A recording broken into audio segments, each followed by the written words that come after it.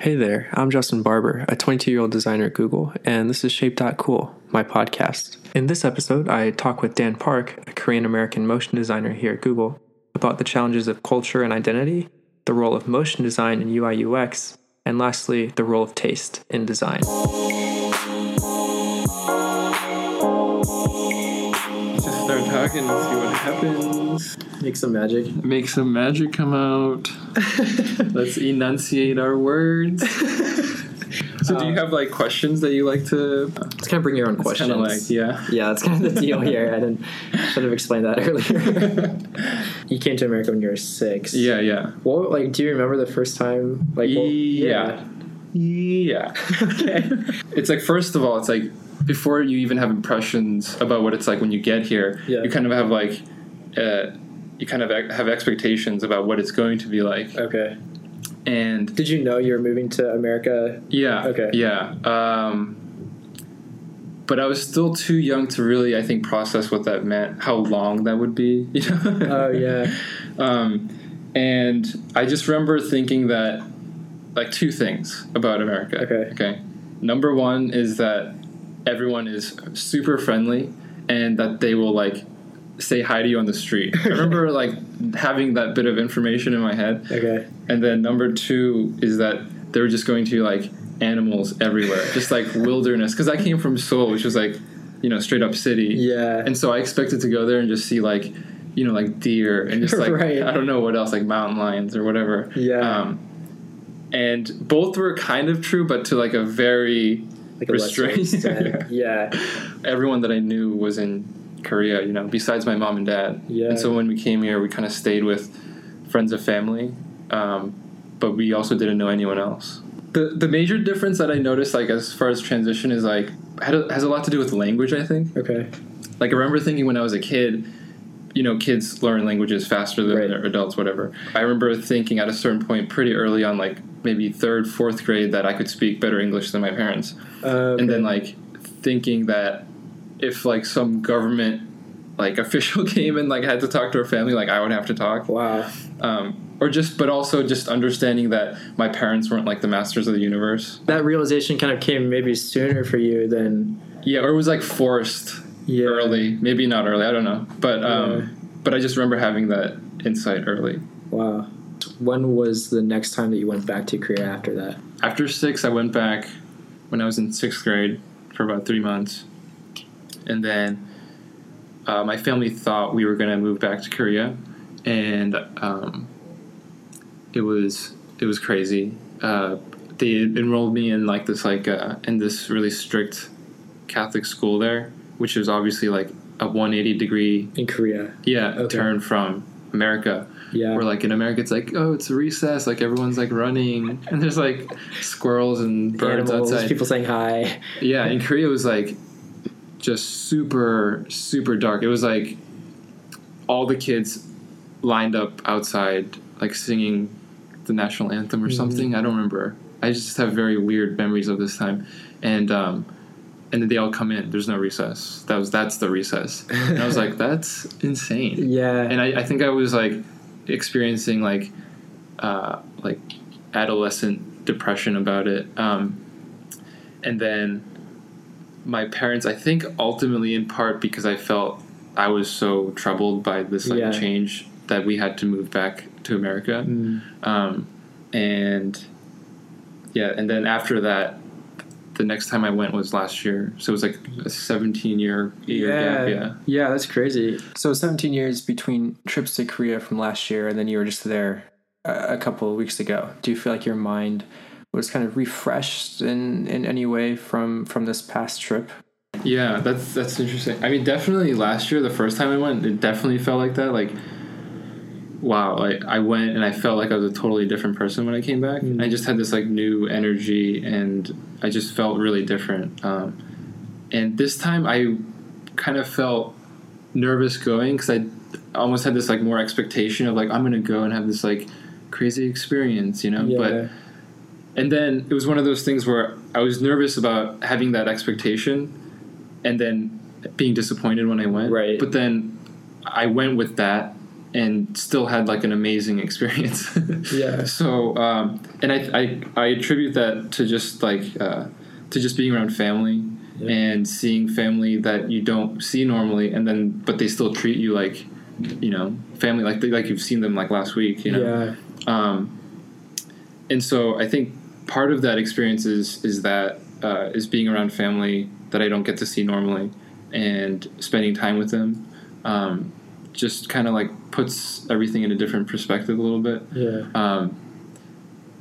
Yeah, especially when it comes to like your place and how you relate to other people, and also like maybe even about like wanting to start your own family, or like where you'll be when you're your uncle's age, you know. Yeah. Or like just thinking of like putting yourself in their shoes, and you know, because it's very hard not to relate to their problems and like where they are, because they're family, you know. Yeah. And so that kind of stuff definitely. And then also as far as just like going there and seeing just how different everything is, and it makes all the differences. Like, also part of it has to be that, you know, I'm on vacation sort of. Sure, yeah. So, you know, it's how like people love New York when they go visit, but then they hate living there or whatever. Right. And I could totally see that happening if I ever moved to Korea. But at the same time, you know, you go there and you see a lot of differences, cultural differences that, you know, I wish I had back here. Yeah. But also, I mean, do you feel like being from Japan, like, do you feel like you have this like extra level of attachment or like relatability to Japanese cultural like aesthetics, or even just like, you know, social norms? Yeah, I think, you know, we're kind of in similar but opposite situations in that you're Korean and went back to Korea, but you didn't grow up there. Mm-hmm. Whereas like I'm American and I grew up in Japan, and coming to America, it's like, you know, we kind of like swap places in a way. The interesting thing about, you know, Japanese culture is that unless your blood is Japanese, then you're not Japanese. So I never had, of course, you know, when I was younger, I wanted to be Japanese. Mm-hmm, mm-hmm. You know, I told you like, I wanted to dye my hair black, all that stuff, right? But there was never a question in anybody's mind whether or not I was Japanese. Yeah, yeah. And I think that makes the transition a little bit easier, in that like, like I resonate so deeply with a lot of Japanese values and customs and ideas and philosophies and all that stuff, but I'm still borrowing it, if that makes sense. Yeah. Which is a little bit different. But at the end of the day, like a lot of my views and the way I approach things is like completely Eastern, like Japanese lens all the way. You know, I think like in its most simple sense, you know, like West is all about self, and like East is all about group, basically. Yeah. And I think that impacts a lot of the ways that I see things. So, of course, I'm not Japanese, but I'm definitely not American either. Right. That's so interesting. Yeah. But I mean, that's what's I feel like that's what's so interesting about America, though, is like it's supposed to be a place where like it's just like everyone, it's just a big mixing pot. So even if you are Korean, like you can still be considered American. Even if you grew up in Japan, you can still be considered American. Yeah. Whereas like, in Korea, someone was saying if I went back there, they would probably, you know, discriminate against me because I didn't go to the army there, which is mandatory. Like I didn't grow up there. Right. So even though I'm blood Korean, like, I still wouldn't be accepted 100%. Yeah. Whereas here, it's like kind of a distant acceptance, because not everyone is like that unified. Sure. But at the same time, it is like much more welcoming initially. Yeah. But I think there's like some level of like beauty, or like some sort of like profoundness, like to, you know, having that sort of collection of people, because it just, you know, it makes everyone like at least you can step through the door. Yeah. Yeah, I think just as part of getting older, and also like my recent trips to Korea and like seeing my extended family has kind of like put more like a longer timeline perspective in my brain that I didn't really have as much before. And that's sort of like been growing in the back of my mind, I think. And I think that obviously reflects back on like me wondering, like, should I stay here? Like, how long should I stay here?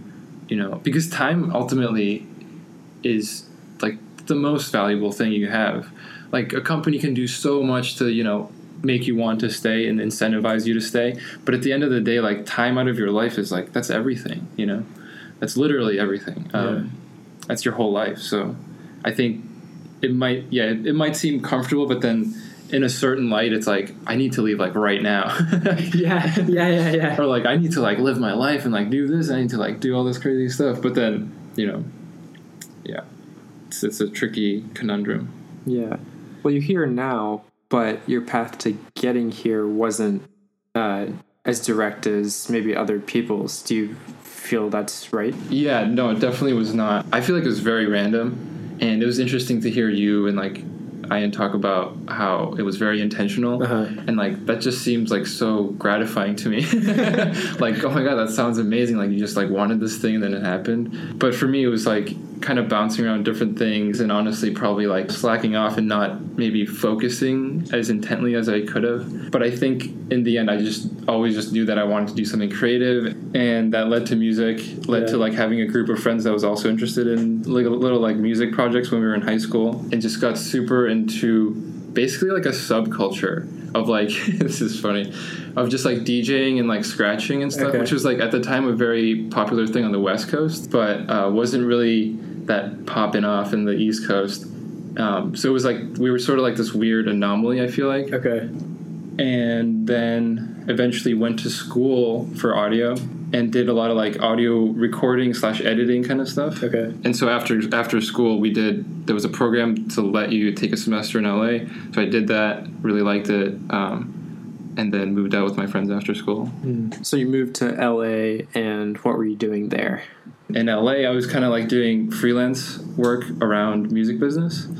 When I was learning like the more production side of it and stuff, I felt like if I was going to do this for a job, I was going to end up hating it. I always wanted to like making music or like recording, and I just always liked the behind the scenes sort of like production that makes everything possible. And so I ended up going more into music business, but then ended up hating it. I mean, looking back, it seems so obvious to me now. I needed some sort of creative outlet.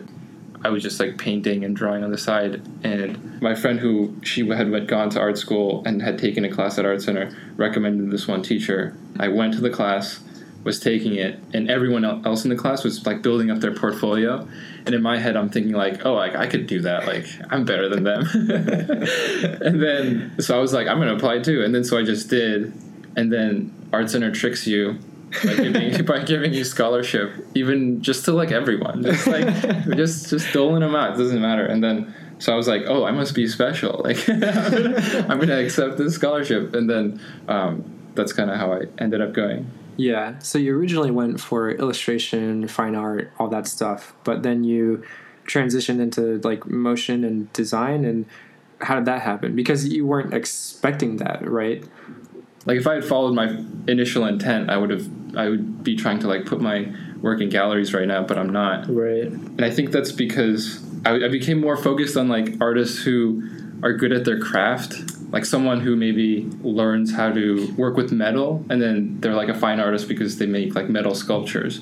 And I just became really into this idea of like artists who are good at their craft, or like work that comes out of their craft. That's what made me think like, what is the new craft? Like what can I learn that's like a skill that I can use in like multiple areas that will also maybe be interpreted, or that I can interpret into art. And so it became like, learning digital skills basically, and learning, Illustrator and all that stuff, and then eventually After Effects. I realized like if I get really good at this, I could use it as in a job, that's like the craft side of it, but then there's no reason why I can't also make art out of this. And so that was like my initial thinking. To be honest, I remember specifically having this moment where I was like, people are going to look at stuff on the web, and it's like, do I want to look at like a static image, or do I want to look at something that's moving? Yeah. And it's like, on a fundamental level, I was like, I would probably rather look at the thing that's moving like 7 times out of 10. Right. So I just thought it would be a good skill to have. I thought that it would just be more fun, and that it was newer. So I could maybe like be more experimental about it. And yeah. How long were you at Art Center for? I was there for 3 years. At the very end, that's when Google happened. Yeah, so that was crazy because Art Center is amazing in that they set up the transition into working somewhere, like placement, I guess you would call it, like amazingly well. They just do like a really great job of that. It's so overly expensive, but it's almost worth it just because of how well they handle that last step. They set it up so that they give you a list of companies that are going to come, and you can pick which ones you want to interview with. I didn't pick Google, even though that was one on the list. Okay. I wasn't 100% on the idea that I would be going into UX UI. I kind of think I was kind of hesitating and didn't want to take that full-on step, like commitment, like to be really specific. Right, yeah. I kind of wanted to work at maybe like an agency or something where maybe things are a little bit more, more broad. But then they also give the companies a chance to just sort of walk around and look at everyone's work. And that's when Google came and looked at my stuff, and they just started talking, and I got their contact information there. Yeah. Motion for like UI stuff is very different than, I guess, broadcasting is kind of like the default for motion. Yeah. And now that you've been in it for a couple years without having been in it previously, like what are some of those challenges that have come up?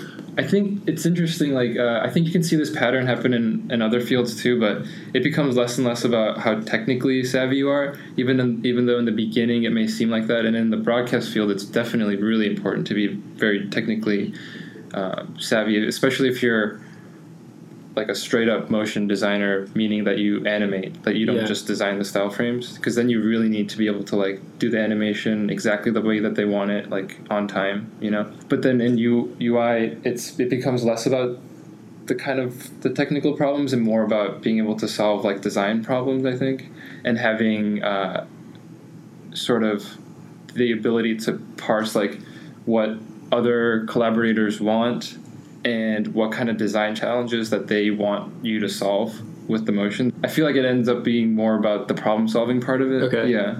In the broadcast world, it is much more... I guess it's more like hammer and nail sort of situation. Like the motion is used like very specifically for this one purpose, I think. Yeah. And in UX, UI, there's sort of a broader range of things that you're dealing with. Yeah. So it ends up just becoming about solving design problems. Like, how do you think that that's impacted you as a designer and the ways that you've grown? Man, that's interesting. I'm always having this struggle, like, thinking about how long I'm going to be here, to be honest. I worry sometimes that I'm losing too many skills, especially technical ones. Like, there's, like, this whole 3D world and, like, using Cinema 4D and all this stuff that I haven't touched since I've been here. Right. And it was, like, 50% of my time was spent in that program before. And now I feel like I would open that program and I wouldn't know what to do, which sucks, which is horrible. And so there's, like, things like that have changed that I regret, but obviously on the flip side of that, I've learned like so much about UX from everyone that I work with. That's just been like amazing and totally invaluable. And also I really like working in UX now, you know, after seeing what it is, and like seeing that it's not maybe as like confined as I thought it was initially. Okay. Like it does seem like, you know, just like almost every other creative field, it is like foundationally based in just critical thinking and collaboration and process, and like all those things are still, you know, exist in working in UX. So I think in that way it's made me just see how much I like working in UX, I guess. Yeah. And that in the future, like I would be, I guess, just more of a well-rounded designer. Yeah. Yeah. That's kind of like a similar fear that I have of like, oh, like, well, I'm getting like really good at like you said, like the thinking side and like being able to do this like one thing, but then I like start thinking about everything else out there in design and like things I'm interested or like want to be good at. When I leave, I'm like, oh man, like I don't. Kind of again, it goes back to like how long do you spend in one thing, because I don't want to like do this forever. Or, like I don't want to like watch my skills like atrophy and everything else, and this is the only thing I can do anymore.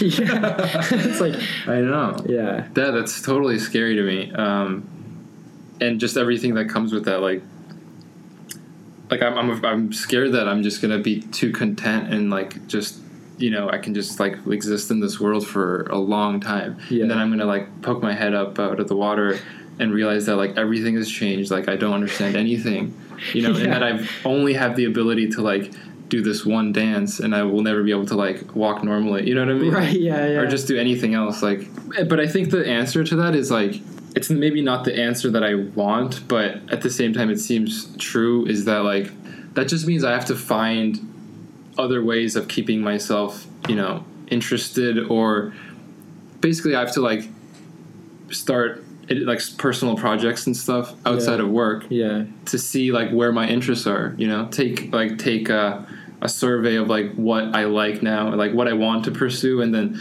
I think that'll, if I end up being like one of those things is 3D, then I should hone that skill up, or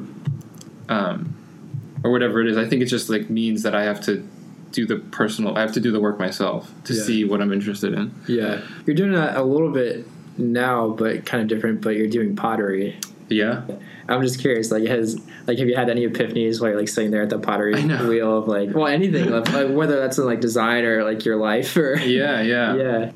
The one thing about pottery that's really amazing is it takes a lot of patience, and if you are like thinking about this thing at work that's stressing you out, you will mess up and you'll have to start all over, and that is frustrating. Okay. And so it forces you to just be present, like super, super present, or else you won't get the thing that you want, which is different than working digital, because when you're working digital, it's always just like, you can always undo. Yeah. So I'm super into podcasts. Yeah. How does it feel to be on one? Oh my God. It's mind-blowing. It's mind-blowing. That's what it's like. Mom, I'm on iTunes. That's what it feels like. But there's this great podcast that Ira Glass, who started This American Life, where he talks about process and stuff. Okay. And he has this thing about nobody tells this to people who are beginners. I wish someone told me. All of us who do creative work, we get into it because we have good taste. But there's this gap. For the first couple of years you make stuff, it's just not that good. It's trying to be good. It has potential, but it's not. But your taste, the thing that got you into the game, is still killer, and your taste is why your work disappoints you. It goes on. I mean, but it's just, yeah. It's so good. And the funniest thing, the first time I heard that, I was thinking like my taste is at the level of my execution, right? And then like a few months later, I was like, oh no, like it's nowhere close. I think that like even now, I look at my work and I'm like, I'm at least 2 years from where I want to be. You know what I mean? Like I could just sense that, and I think that especially working with more experienced designers, you start to realize that more. Yeah. Like in the beginning, it's just important to do the work and just to like create like on a consistent basis and like make that a practice, and that's something that you do as part of your life, because you're never gonna like just be like, I'm gonna be an artist and then just be struck by this like moment of inspiration and create the best whatever it is, Yeah. So it's just about like the regularity or the consistency of doing the thing that you're gonna do. Yeah. And having the great work like come out of that. I just really love that he can relate so heavily to like the fact that creative people really do believe that their taste is like exceptional. Right. I think that's so true, and like I think that's so true, like meeting myself, like right. But I mean, I relate to that, and I don't necessarily think that that's something designers especially should shy away from. It's like you should have good taste, like you should be attentive to design and little things, Yeah. And have opinions on things that you like and you don't like, Yeah.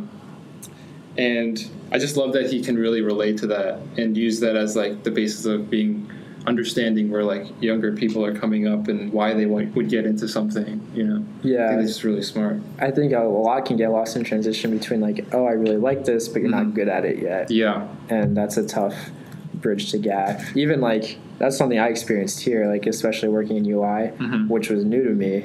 And I was like, I'd see some UI screen that someone else made, like, oh, like I want to make that, or like I could tell like what I was making just like wasn't good. And it's like so frustrating when you're like looking at it, like that's not it.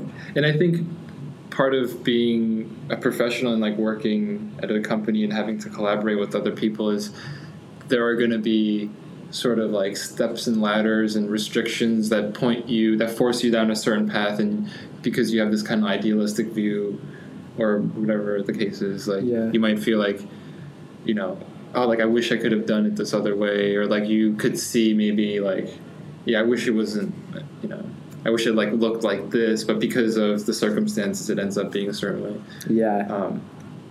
And I don't know I don't know what that means. Like, does that mean that you shouldn't follow your taste, or that I'm not sure. I mean, like you're saying like we should think that we have the best taste, but like the fact of the matter is like some people have better taste than others, right? Yeah. And I think that like when it comes down to it, right? And I think it's kind of interesting when you see someone else that has really great taste, but not in a way that you would ever have it. Yeah. Like that's really cool. Yeah. But I totally. think that the difficult thing is that taste is something that can't necessarily be completely taught. And so like how do you trust something that can't be like pinpointed down, right? Mm-hmm. And how do you trust someone who you just have to like trust that like if you can't see the difference of like this looks better than this, you have to trust someone that is. And I think that I don't know, like I feel like you have to keep evolving both like your taste and your design skills. Yeah. I mean, it's kind of what we were saying earlier. It's like we could be here and develop our UX skills as far as possible,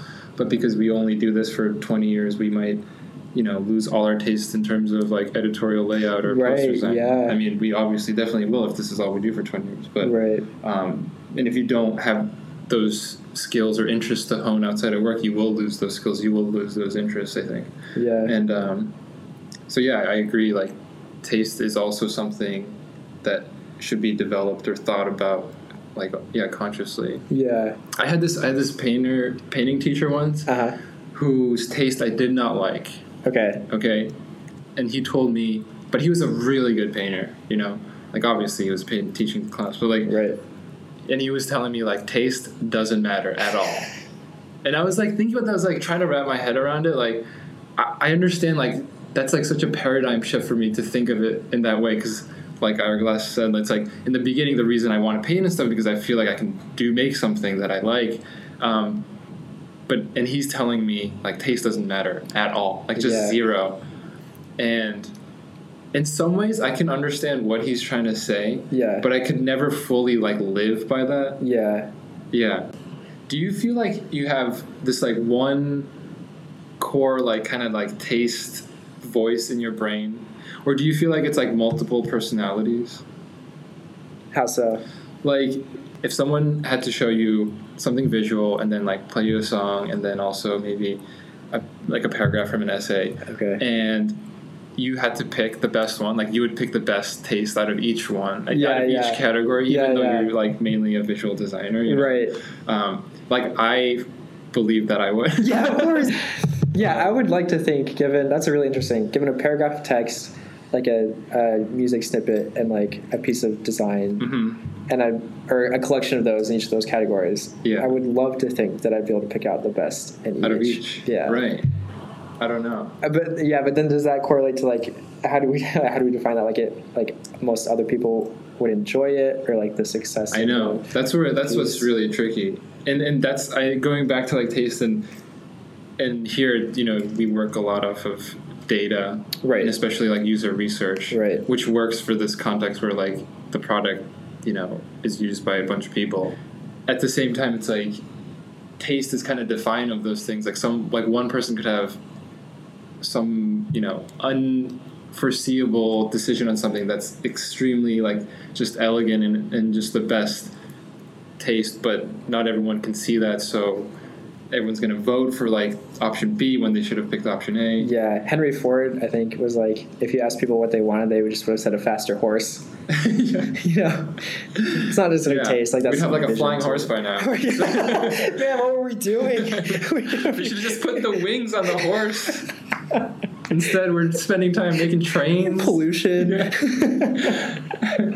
I think another thing about taste, the first thing, you just have this inclination to create something, right? Like you were creative growing up, like you just want to create something, you found that in music, right? But step one is like create something. The next one, speaking in visual terms, is like to make something that looks good, right? I think that's the struggle for a lot of part of school, is you're just trying to learn how to make things look good, right? And then the next level up is like, okay, how do you make things work?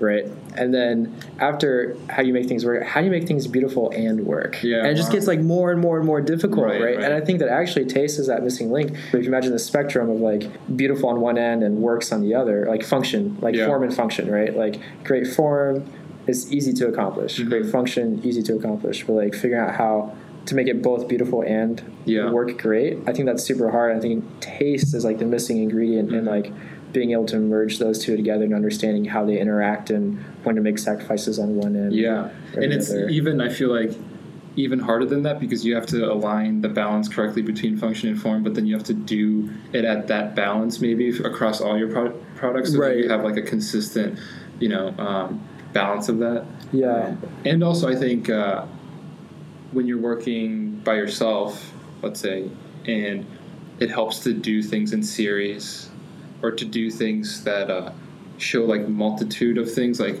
a series or many things that work as like a common language, because it gives people like an idea of what your taste is, because you kind of put down these like coordinates, and even if it's like different book covers, if you show them all together, it sort of gives people a sense of where you're coming from, or like your taste. Yeah. Again, it goes back to kind of like the whole parts. I think that's super important, and that's like something I only learned towards the end of my time at school.